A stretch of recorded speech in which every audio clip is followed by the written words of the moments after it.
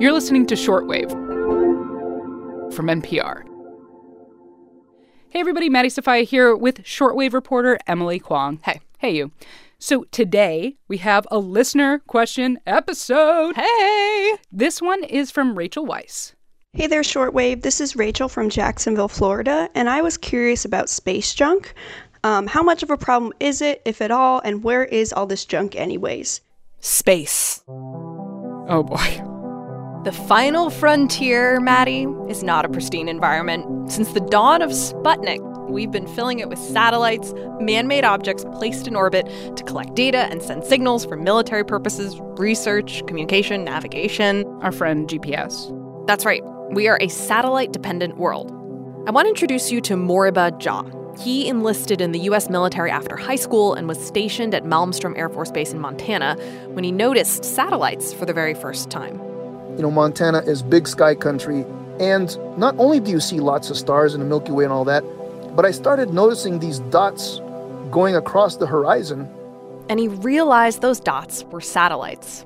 I never imagined that with my naked eye, I'd be able to see hardware, other satellites up there reflecting sunlight. And it was like, wow.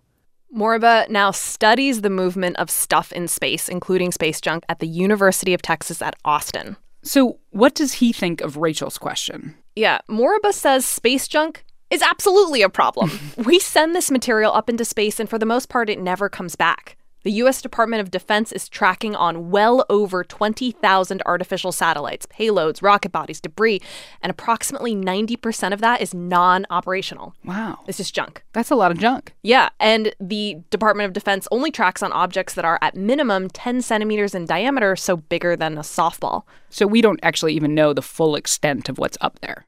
Well, there's been a few statistical models trying to estimate it, but the important thing to know is that this aggregate of space junk is growing, most of it in low Earth orbit. NASA's own website describes this region as kind of an orbital space junkyard. And the population of space junk is likely to grow, which might be a problem for anyone who, relies on satellites at all. Bingo. So today on the show, space junk, why it's a problem and how it's building up. In a final frontier with little regulation and a lot of trash, we'll tell you about the first planned mission to pick up space junk.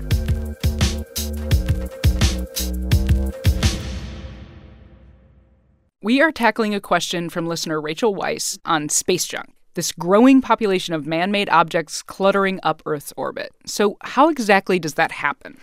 Okay, first, let's consider what satellites are made out of. Metal, plastic, glass, powered by batteries or solar panels. And when they're placed in specific orbital highways, they stay there, moving so quickly that they don't fall towards the Earth.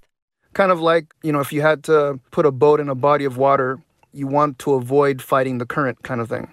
That's Moriba Jah, who we met earlier. He says that from Sputnik onwards, our satellites have been creating debris, shedding spent rocket bodies, pieces becoming unglued. Satellites have been known to explode when unspent fuel is on board. Dang. And of course, they can cross flight paths and collide with one another.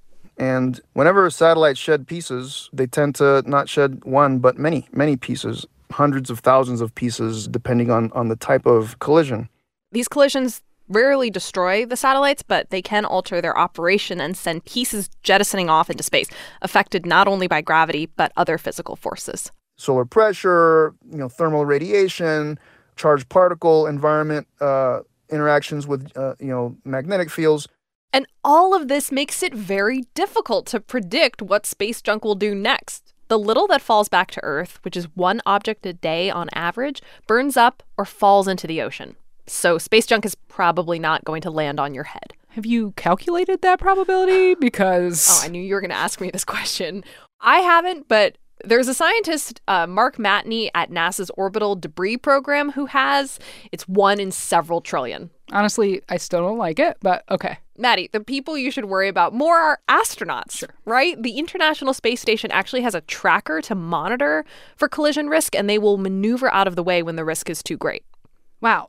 But I feel like if there was a major collision, I would have heard about it, right? Yeah, there hasn't been a major collision. You know, the U.S. military, NASA, and other agencies and groups around the world, they track debris and warn of potential collisions. But there's been a few scares in recent decades. So in 2015, for example, the crew on the International Space Station had to hide in their Soyuz capsules, basically the station's lifeboat, when debris from an old Russian weather satellite came dangerously close. I don't like that. No. Spacecraft and satellites will routinely maneuver out of harm's way, but only if they have ample warning. So the whole spacefaring community was pretty rattled when, in 2007, the Chinese military destroyed one of their own weather satellites. They were testing out anti-satellite technology. Brian Whedon remembers tracking this big explosion for the U.S. Air Force. I personally was just sort of shocked. It was kind of like, wow. Brian was part of a squadron that counted the resulting debris. And in the end, we ended up cataloging more than 3,000 objects. So that one satellite got turned into 3,000 things, and that's just the things we can track. Wasn't space junk a big part of the movie Gravity? You are remembering correctly. Debris from the missile strike has caused a chain reaction, hitting other satellites and creating new debris. This 2013 Hollywood movie, it begins with a chatty George Clooney and Sandra Bullock servicing the Hubble Space Telescope, gazing contentedly back at Earth, when this huge cloud of debris from a missile strike rips through. Expect a communications blackout at any moment. And it's a bad situation. Half of North America just lost their Facebook. This dramatic portrayal definitely raised the profile of space junk, even if the portrayal wasn't very accurate. I think maybe on the whole it has been a good thing for the issue, even if I might grumble a little bit. Scientists love to grumble. That's Brian Whedon again. He's now the director of program planning for the Secure World Foundation, thinks a lot about sustainability in space, and he says that opening scene in Gravity doesn't capture the true problem. Orbital debris in the Kessel system is portrayed as sort of a nuclear chain reaction, right? Yeah. There's one event that sets off this series of things that all happen very fast. The reality is sort of the opposite, where it's like climate change. The problem with space junk is it's a long, relatively slow accumulation over decades with a big negative impact down the road. Got it. Yeah. So Brian says mitigating the risk of space junk involves convincing people launching satellites, governments, and companies to change their behavior now, mindful of the future. And maybe have a little inconvenience or a little more cost now to forestall bad things in the future. And that's a really difficult argument to make because we humans just aren't engineered to kind of think like that. Preach. Especially when nothing truly catastrophic has happened yet. But space junk is already proving to be problematic in the short term. It's translating into real-world costs as satellite operators field alerts about potential collisions. Do I change my satellite's orbit? Because that costs fuel, and that will shorten the lifetime of your satellite. Which isn't good for the commercial space economy, which is kind of booming right now. Yeah, we did that episode all about how SpaceX is going to put a bunch of satellites up there. Right. You know, in the long term, space junk has the potential to not only collide with manned spacecraft, like the International Space Station, but threaten satellites at all levels of orbit, like those used for imaging and weather data collection. Which then could mean our climate models are less accurate, or we don't have a good way to track emitters, and that could have negative impacts down the road. Yeah, we're going to need that data. We are. But here's the thing. There's no international regulation for how satellites should operate. There's only guidelines. Guidelines. Yes. Guidelines from the Interagency Space Debris Coordination Committee for mitigating the risk of debris. Things like deorbit your satellite after 25 years by burning it up or bringing it down. Passivate the upper rocket stage, meaning vent all the remaining fuel or draining the batteries. So it's not as explodey. Yes. So there's less risk for debris. Countries do this, but it's totally voluntary. It's up to each individual nation to implement. So until there's greater accountability, space junk will continue to be a problem. Okay, we've talked about the problem. Give me a solution, Kwong. Like, what is being done to clean up this junk? Well, we're not seeing much in the skies. There's been demonstrations of different cleanup technologies on Earth that could be used in space. Magnets, deployable nets, harpoons. A little space fishing. Yeah, in the orbital sea. Most of this cleanup technology is being developed in Europe and Japan. But here's the thing. We don't know what's the best way to yank this swiftly moving debris out of orbit to a place where it can safely burn up. You would need a high level of precision to remove that junk without creating more of it. And I feel like that would take a lot of money to pull that off. Yes. So it was a pretty big deal when, last December, the European Space Agency greenlit the first ever cleanup mission called Clear Space One, which is estimated to cost over $100 million.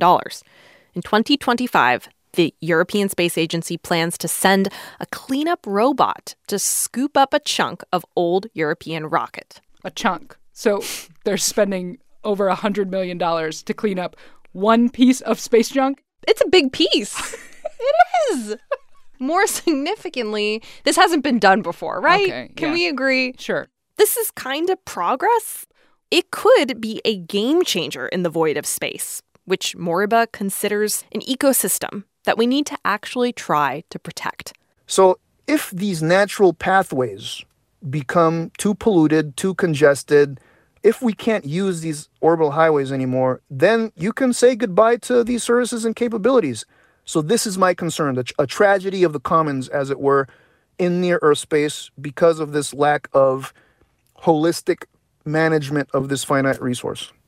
For me, it's so easy to see space as infinite. Right. But the space we use most that houses our satellites is actually pretty finite. Emily Kwong, thank you for taking on this enormous listener question. And thank you, Rachel Weisz, for sending it in. Thanks, Rachel. This episode was produced by Britt Hansen, edited by Viet Le, and fact-checked by Burley McCoy. Thanks for listening to Shortwave from NPR.